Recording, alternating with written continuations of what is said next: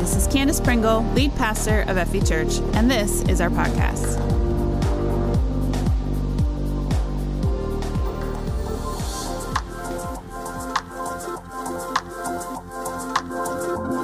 The Wellspring.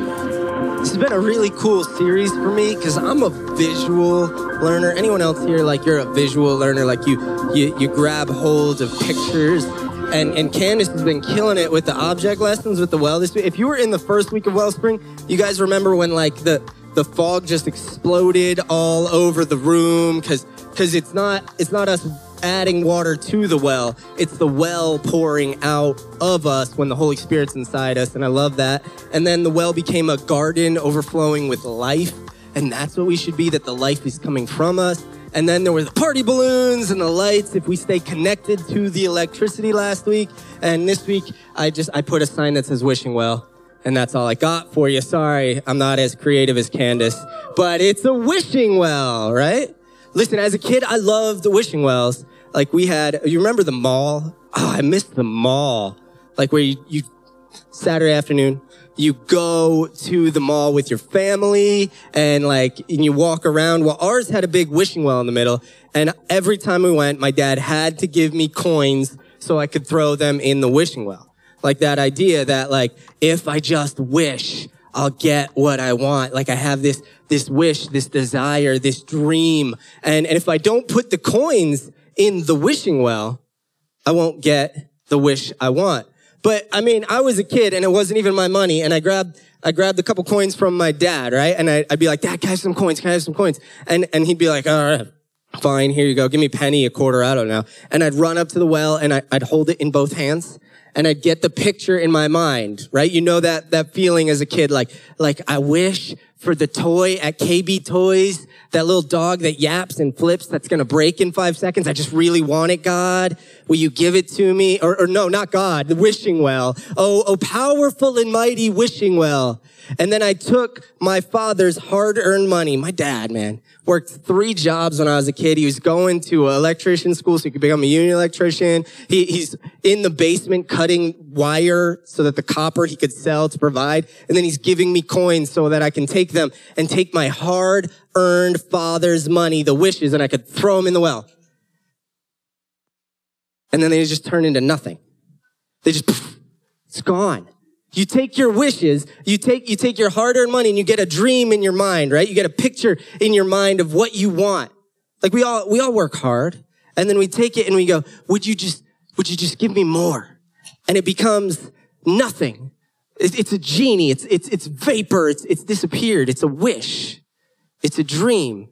How much more successful would I have been if instead I went, Dad, Father, here's the thing I really want. And he's like, okay, well, how about we save some money towards that stupid flipping dog that barks and yaps and will break in 10 seconds. Instead, I was just wishing and I was hoping and I had a dream. You know what dreams are, right? The American dream.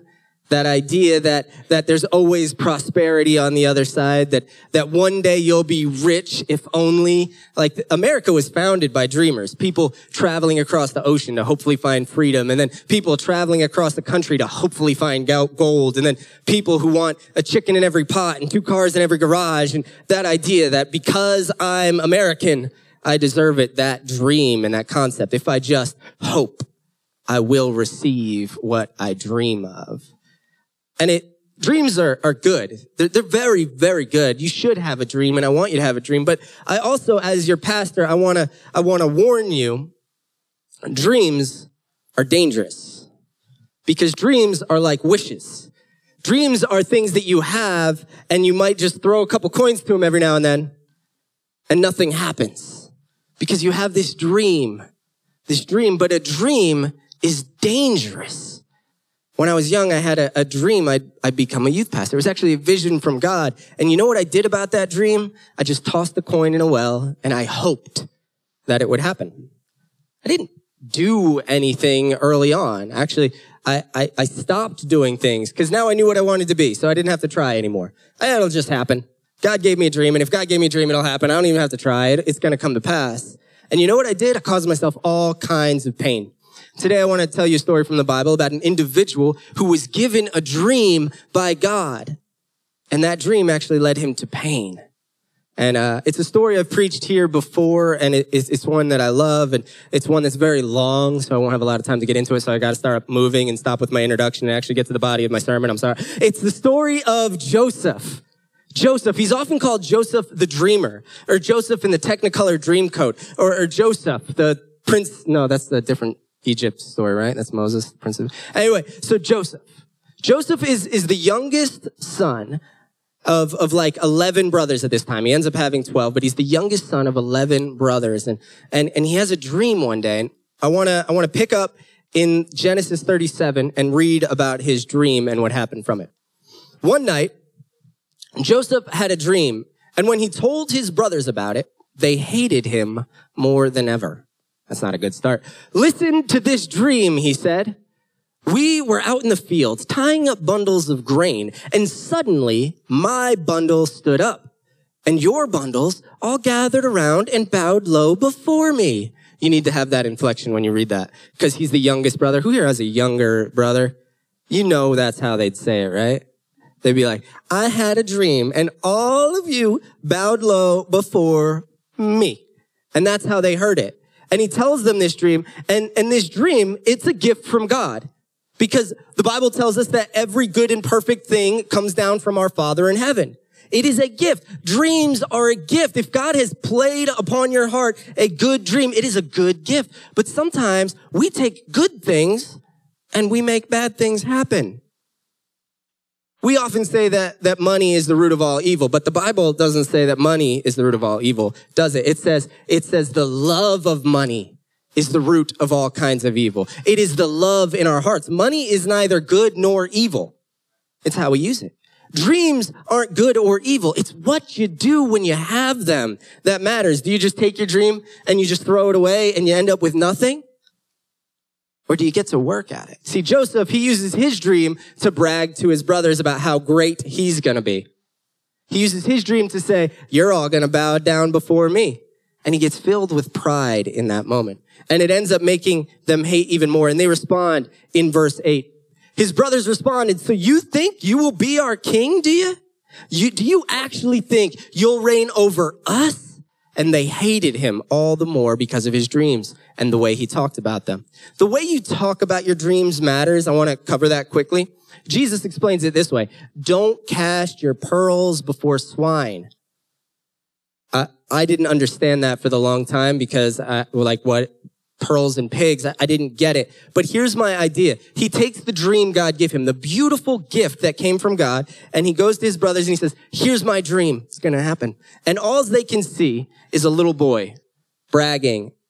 They don't see someone humble and ready to work. And so they see a little kid bragging. They see an adolescent going, look at me, look at me, look at me. I got a pretty coat from dad and I'm going to be the king and you guys will have to rule. No. So when you have a dream, protect it. Watch over it. This doesn't mean you don't tell the right people.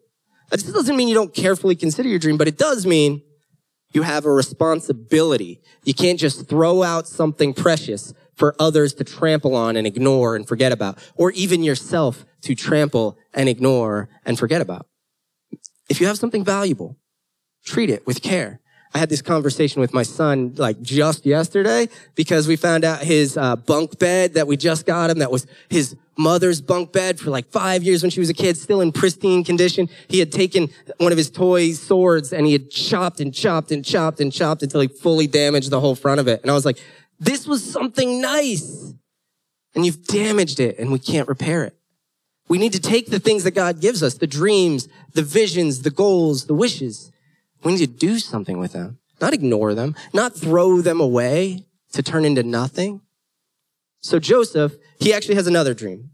Soon, Joseph had another dream, and again, he told his brothers about it. Listen, I've had another dream, he said. The sun, moon, and 11 stars bowed low before me. This time, he told his dream to his father as well. And his father scolded him.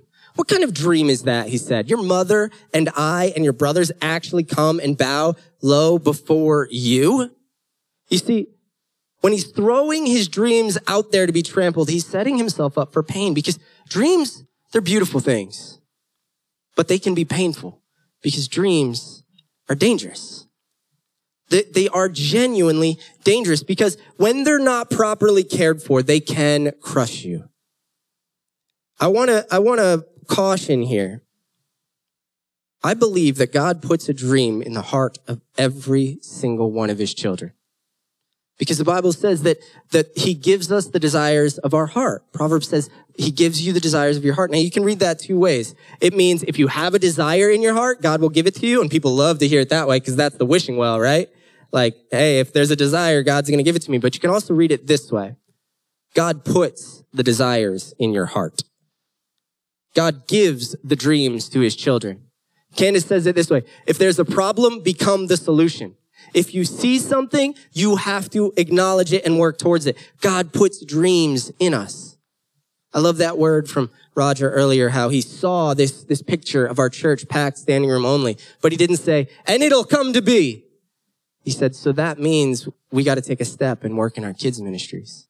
He saw the dream and he found the place to become the part. He didn't just say, there's the dream, it'll happen, and then sat back and waited for the amazing thing, because that's dangerous. We get these pictures. I want a Lamborghini. I want a beautiful house. I want all the things. I want to retire wealthy. I want to live this big life, but I just want it to come to me. So instead, we play the lottery. We get a wishing well. We take out more debt and more debt and more debt, and we go to school that we can't afford, and we do these things we're not ready, and we take steps, and we end up in a well with vapor around us going, God, you gave me a dream. Where's the answers? That's actually what ends up happening to Joseph. When he disregarded his dreams, he ends up in a worse situation. You see, Joseph's brothers, they really hated him over this. It wasn't a little thing. They wanted him dead. And they're out in the field watching the sheep, and Joseph is on his way, and they see him coming a long way off because he had this beautiful, colorful coat, and they go, there comes the dreamer. Let's kill him. And one of the brothers like, well, no, we can't kill him. Let's just throw him in that well so that he dies on his own. I don't know how much better that is, but that's what they do. In Genesis 37:23, it says, so when Joseph arrived, his brothers ripped off the beautiful robe he was wearing. Then they grabbed him and threw him into the cistern. Now the cistern was empty and there was no water in it. They threw him in a well. They literally took the dreamer, the one with wishes, the one who had this idea of who he'd become and who bragged and made this big deal out of it. Oh, I'm going to be great. I'm going to do great things. You're all going to bow down before me because God has made it that way. And that's just, and they threw him in an empty well. And he was left alone with nothing but his wishes in a dried up, dirty well. And then, just as they were sitting down to eat, they looked up and saw a caravan of camels in the distance coming toward them. It was a group of Ishmaelites, traders, taking a load of gum balm and aromatic resin from Gilead down to Egypt. And they get this idea. Let's not just leave him in that dry well to starve and die. Again, good guys, right? They didn't want to kill him. They wanted him to starve and die. Then they go, oh, let's not leave him to starve and die. Let's sell him into slavery. And that's what they did. And I've actually preached before about the price paid for him to go into slavery. And it was 5 coins, 5 silver shekels, 5 coins they paid to sell their own brother into slavery.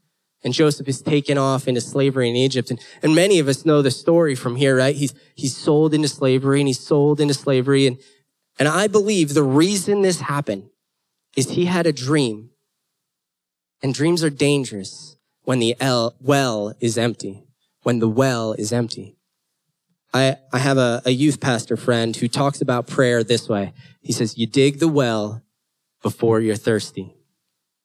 You dig the well before you're thirsty. You can't dig a well when you're thirsty because by the time you hit water, you die of dehydration.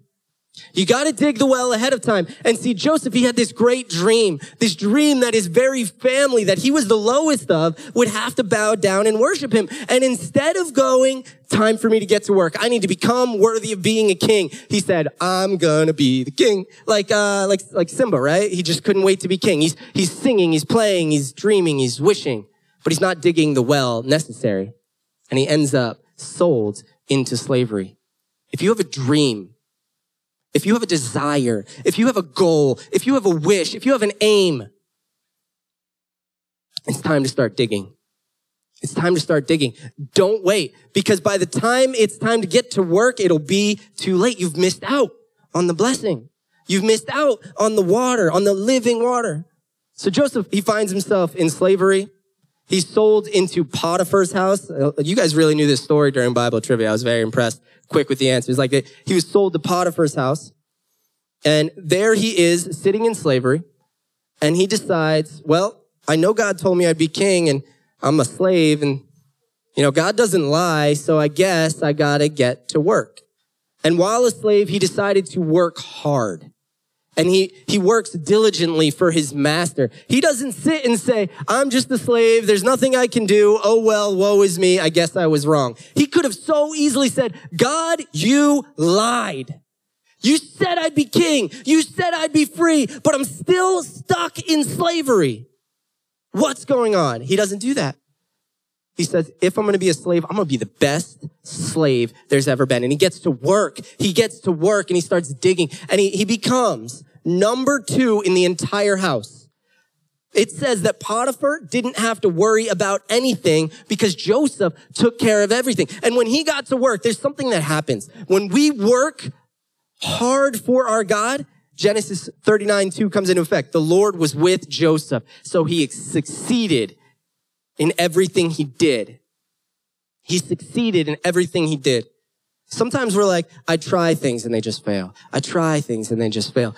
Are you doing it on your own? Are you doing it with some backup? Are you digging the well with God on your side? Are you honoring his word or are you doing it your own way? Listen, everything I do my own way, it's on me when it fails. Everything I do God's way, it's on him when it fails. And he's stronger than me. He can handle it. I don't have to be crushed by my failure. I just go, okay, I'll try again because God is with me. And if he's with me, who can be against me?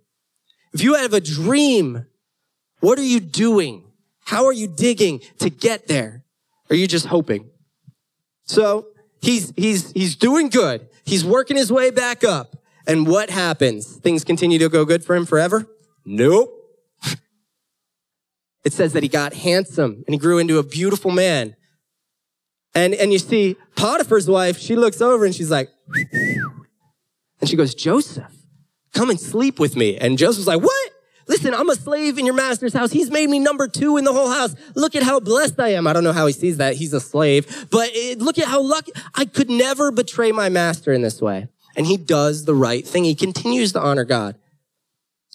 But sometimes, even when we're honoring God, when we're doing everything right, Potiphar's wife comes along. And she accuses us. And he goes from slavery to prison. Potiphar looks at him and he says, how could you have done this? He didn't do anything. She lied about it. And he gets thrown into prison. Thrown into prison where he's going to rot the rest of his life. Now, does Joseph go, God, I tried honoring you. I tried doing things right. I did it your way. I tried it your way. And look where I am. No. He goes, okay, God, you're still clearly God. You're still clearly good. And he got to work. And he starts working in the prison. And he becomes a trustee in the prison. And then he becomes number 2 in the whole prison. And it says that the prison warden didn't have to worry about anything because Joseph took care of everything. And it says that God blessed everything Joseph did in prison.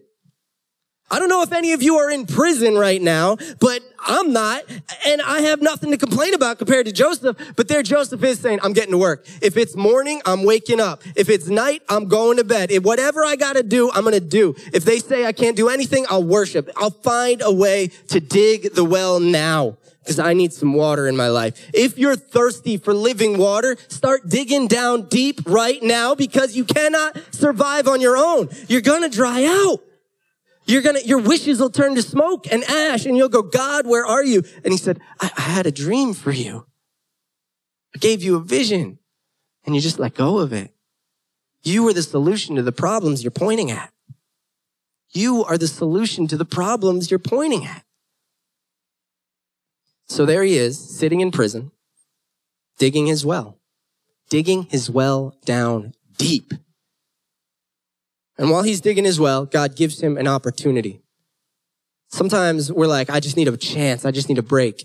Well, if you're already digging your well, an opportunity comes, and the rain came for Joseph. And two men come up to him and they tell him, we had a dream. We had these dreams and it's stressing us out. And can you just help us, Joseph? It seems like everything you do works. Can you be the one? I want to be the one people come to. I said it earlier. You don't have to walk up to me and say, hey, I'm so sorry. I want to be the one that the well is pouring out of me. And people go, I just need whatever you have. So become like Joseph, have that water pouring out of you. People are going to come up to you. They're going to say, I just need something. And they come up to Joseph and they're like, it was a baker and a cupbearer. It wasn't like a candlestick maker and a butcher, but whatever, a baker and a cupbearer, somebody making bread, somebody serving wine. And they tell Joseph their dream. You see the baker's dream. The meaning ends up being that he's going to die in 3 days. Pretty sad meaning, but sometimes you got to be the bearer of bad news and you just got to speak the truth to a situation and say, listen, I'm sorry. This sucks. I'll be here with you, but here it is. The cupbearer, he gets the vision, means he's going to be saved in 3 days. One will be lifted up to a place of honor. One will be lifted up on a pole to die. And those two dreams are interpreted. And I don't have time to get into this real quick, but those of you who know the story of Jesus, who presented on the night of his betrayal a cup and wine. And 3 days later, he was on a cross. And then 3 days later, he rose again. And these dreams, they parallel, you see what I'm saying? They parallel the story of Jesus. How he was dead and then he brought to life 3 days later. And Joseph, he interprets these dreams. He tells the men, and he tells the cupbearer, listen, you're going to end up in Pharaoh's palace. Just don't forget me. Don't forget me. God doesn't forget you in the prison. He hasn't forgotten you. You might feel abandoned. You might feel alone. You might feel like I've been working for my dream. I'm doing everything you're saying and I'm not there yet. You know, it was 10 or 12 years that Joseph was in slavery and in prison. Sometimes we're like, I've been trying for days, God. 12 years. 12 years. You've been trying every day with everything for 12 years. If you have, I'm hurting. I'm hurting with you. Try it. Dig deep, because God is good and he is there and he is faithful. And 12 years later, eventually that cupbearer remembers him and Pharaoh has a dream. This is a story of dreams. I just need you to see that. Joseph has two dreams. He interprets two dreams, and then Pharaoh has two dreams later. And Pharaoh says, can anyone interpret my vision? And the cupbearer says, I know somebody. I remember somebody. This guy, he was always working. He was a good man, and he'll have the answer for you. There's something about Joseph. It's overflowing from him. It just comes up out of him. He doesn't complain. He doesn't whine. He's got your answer. Let's go get Joseph. So they get Joseph cleaned up. I love that the Bible, it spends the time to say, so they shaved Joseph and washed him and made him clean because he'd been living in a prison and he probably smelled bad. And then he enters Pharaoh's palace. Pharaoh says, can you interpret my dream? And I love Joseph's response, because when he was a child, he said, here's my dream and here's what it means. You're going to rule over me. But when Pharaoh says, can you interpret my dream? He goes, it's beyond my ability to do this, but the God I serve can. I know the whole time I've been saying, you got to dig the well. You got to get to work. You're the solution. You're the answer. You got to do it. But no. Joseph, he worked hard, but at the end of the day, he knew it all relied on God. You work as if it's your responsibility, but you pray and believe that it is God's. We work like it's our responsibility, but we believe and know it is God's. We will work and work and work. But at the end of the day, it is only God that makes the fruit grow. It is only God that makes the seed grow. It is only God that makes forests so we can make furniture. You got to be willing to understand, I'm going to work, but it's going to come from him, not from me. Because when it comes from me, it's pointless. It's worthless. I have nothing to offer, because every time I try to do it, I make a mess. I do. I'm an absolute mess. Like a kid with glue. Actually, better. Like Jason with glue. I make a mess. It ends up everywhere on my fingers. Super glue is just the worst. Make a mess. But God, he's faithful. And when he interprets Pharaoh's dreams, Pharaoh goes, you know what? You're going to be the one. The dream, if you didn't know, the dream is that there's going to be a famine in all of Egypt. There's going to be years of plenty, 7 years where there's so much blessing that Egypt will just have too much. And then 7 years after that, there'll be a famine. And Pharaoh goes, well, what do we do? He says, put somebody in charge of all the food, make sure that we reserve enough to get us through the 7 years of famine. And Pharaoh goes, okay, I got just the person. Joseph, I see a problem and I see a solution standing in front of me. And he promotes Joseph from the position of prisoner to the position of number 2 in all of Egypt. This is salvation, guys. This is an individual trapped, dead in sin. It wasn't even his own sin. It was the sin of Potiphar's wife that threw him in prison. He was a slave and a prisoner. Sin is the story of me being a slave and a prisoner to my own actions. I am trapped by myself and I am stuck. But there's a dream. And that dream is that a man died and 3 days later rose again. And here's the interpretation of that dream. Now you can be free. Now you can have a dream of eternal life, of an abundant life, of a fruitful life. You don't need to be trapped, stuck, worried. He's got you. So dig a well down deep. And there are some dangerous dreams out there. Dangerous dreams. Like a little kid who can barely pass his English class saying, I want to be a pastor. That's a dangerous dream. Somebody who is to this day so dyslexic it embarrasses in public says, I got a dream. And I wish when I got that dream at 14 years old, in that moment, I said, all right, I'm going to get to work. And I started digging a well so deep that to this day, there would be water that could last through the drought called 2020. I wish. Yeah. My well wasn't deep enough in 2020, guys. I had enough for a couple weeks. I was like, okay, we got the water stored. We've got the stockpile. We're ready to go. But we ran out of toilet paper in a couple weeks. I ran out of water in a couple weeks. I was reaching out to people early. I was praying with people. I was saying, stay strong. I'm here with you. By month 6, man, I was hurting. And I say this honestly because I know so many of you were too. And I'm hurting that you were hurting.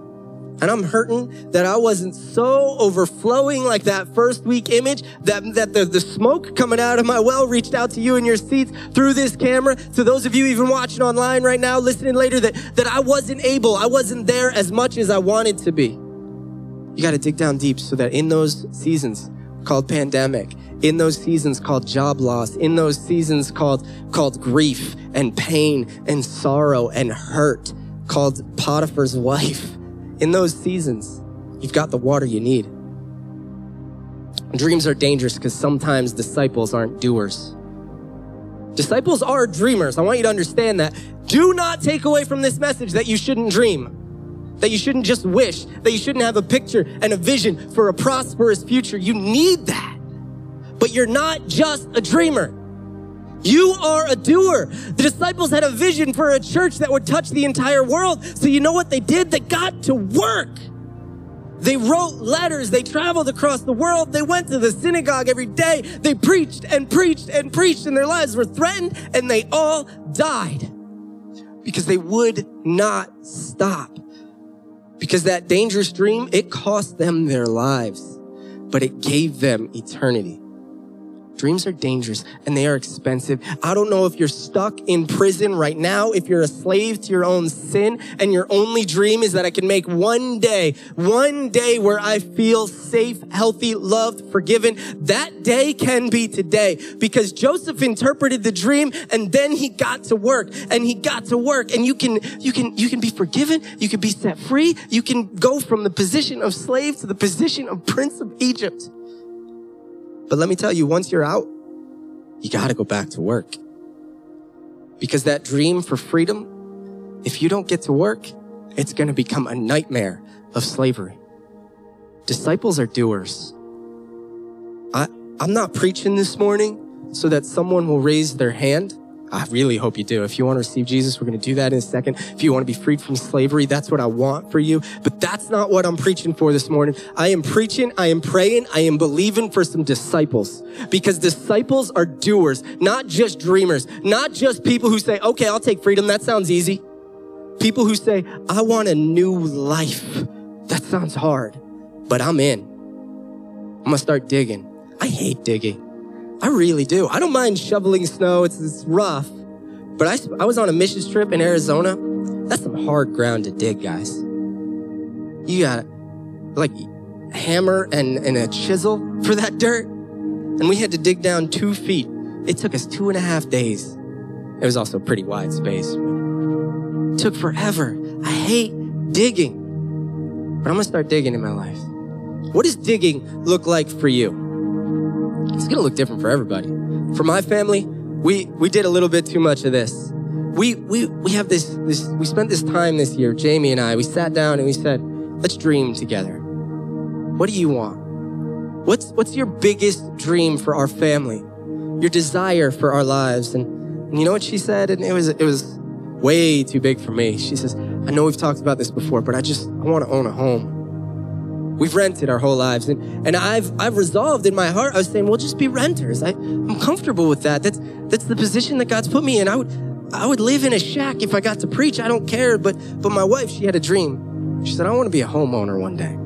And I said, okay, that's scary. Let's work backwards. What does that mean? So we sat down and we developed a plan and we developed a dream. And then I said, you know what I want, Jamie? I only want that our children are never worried about money. Because I grew up in a home, I told you my dad worked incredibly hard, but we went bankrupt when I was a kid. And we lost my childhood home. And I never wanted that for my children. So I've never even considered buying a home because you can't lose something you don't have, right? That's the other danger of dreaming, that it'll be too scary and you won't even step out. So instead of doing what I used to, of taking my dreams and saying, please, God, and just seeing them turn to smoke, we sat down. We said, what will it take to accomplish these dreams? And we decided as a family, and this is scary to share because it means I'm all in, we're going to get debt free. I have student loans. Jamie's got a small student loan. We've got a car loan. We sat down, we looked them all up, we put them all in a document, and then we saw that number and we about gave up in that moment because it was scary. It was a lot of money. It was more than I make in a year. It's horrifying. But I've got a dream. My wife has a dream. We're going to get to work. We're going to get to work. And that requires some blessings. And it requires some effort. And it requires some work. And I'm picking up side work for friends. And I'm looking to sell things that I can make. And Jamie's like, I can make stickers. And we're like, I can babysit. And we're like, we don't need to buy anything ever again. We're figuring it out. I have a dream for us as a congregation as well. I don't want to be a church of small dreams. I want victory in your life. I want to hear testimonies of new life, of life changed, of futures changed. And here's what I've learned since we sat down on January 1st and we made that dream goal, that if you don't work towards your goal, if you don't count the cost, if you just have a dream and you're unwilling to work, it is just something you'll throw in a well and it'll turn into smoke. So we sat down and we made a budget and we said, okay, I want to be somebody generous. I want to be somebody who can give. I want to be somebody who is free from my own slavery. You see, my debt had become something that has trapped me and prevented me from moving forward. We could never buy a house with the debt we have. It's never going to happen. So something needs to change. I believe a lot of us are trapped by our finances. And we just hope that if we make more, we'll be free, but we just get a bigger chain. I want to be a church that is free from slavery. I want to be a church full of doers.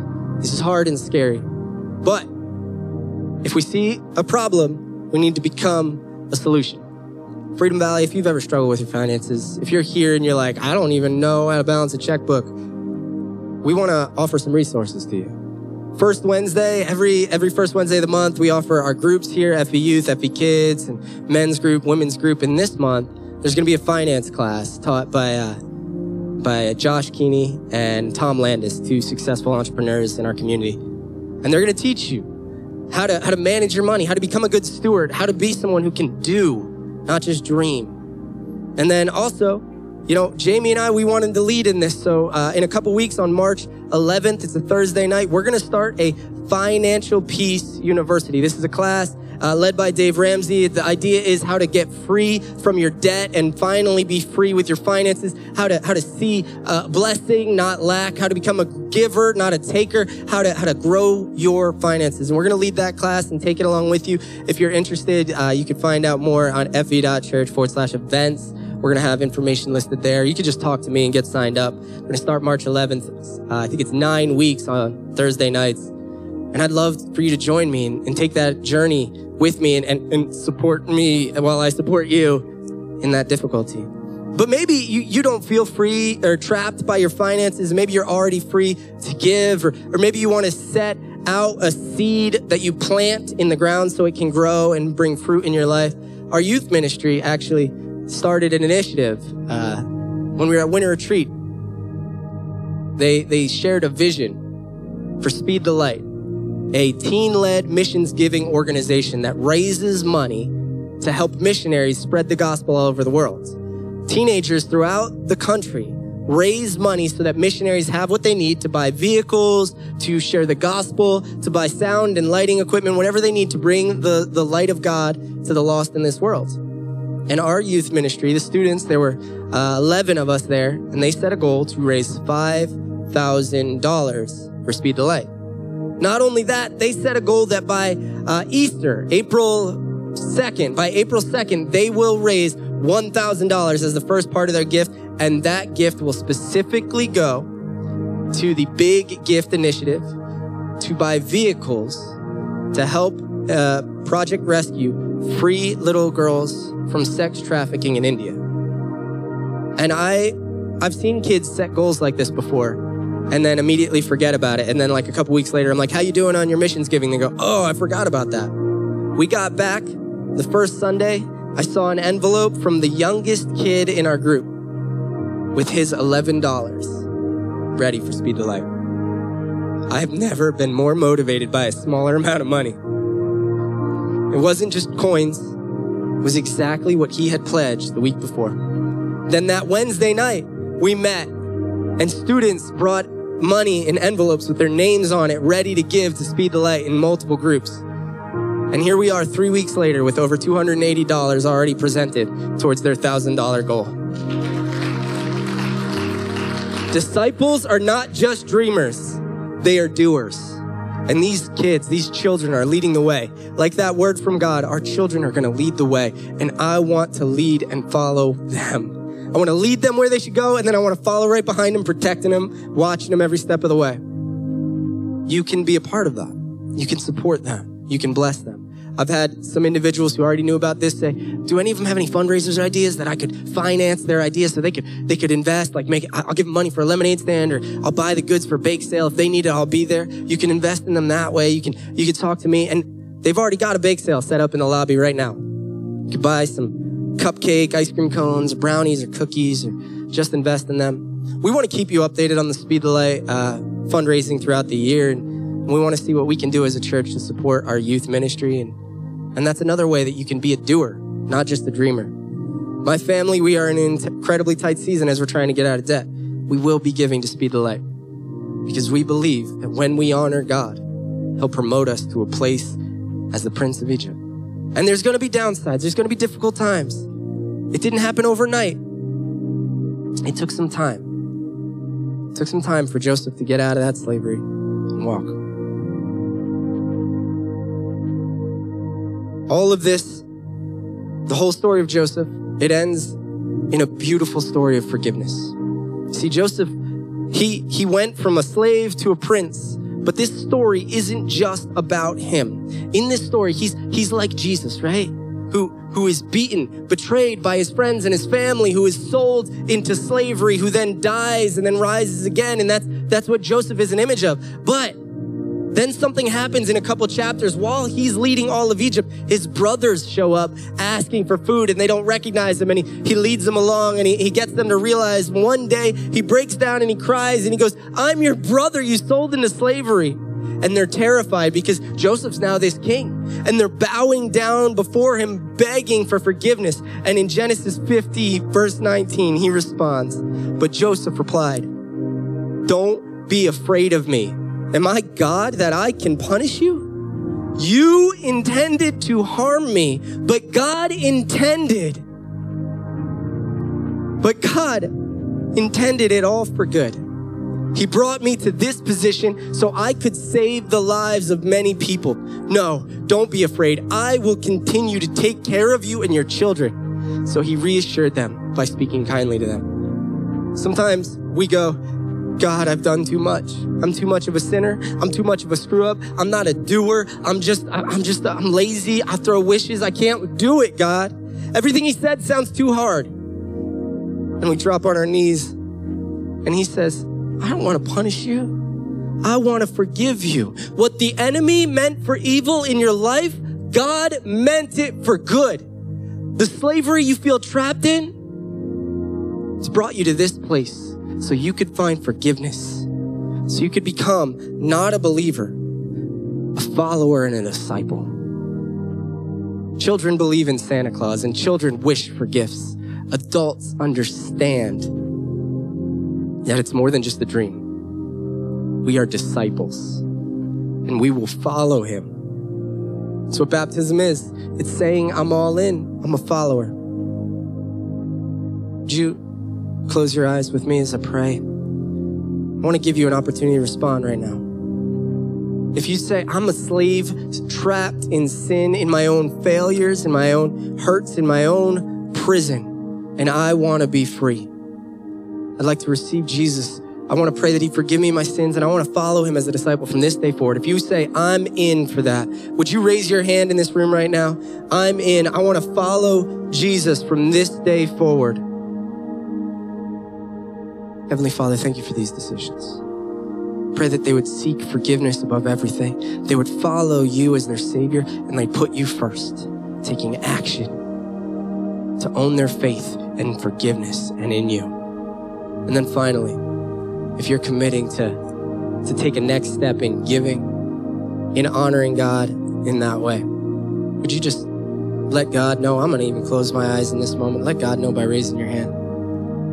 Heavenly Father, for each and every response, pray that they would be taken seriously, that the dream they have for a better future would be one they get to work digging at, to find the freedom through you, the forgiveness through you, and the future by getting to work. In Jesus' name I pray. Amen. Thank you so much for joining us today. If you made a decision to follow Jesus, please let us know by going to fv.church/IamIn. And remember to download our app for more content and helpful links.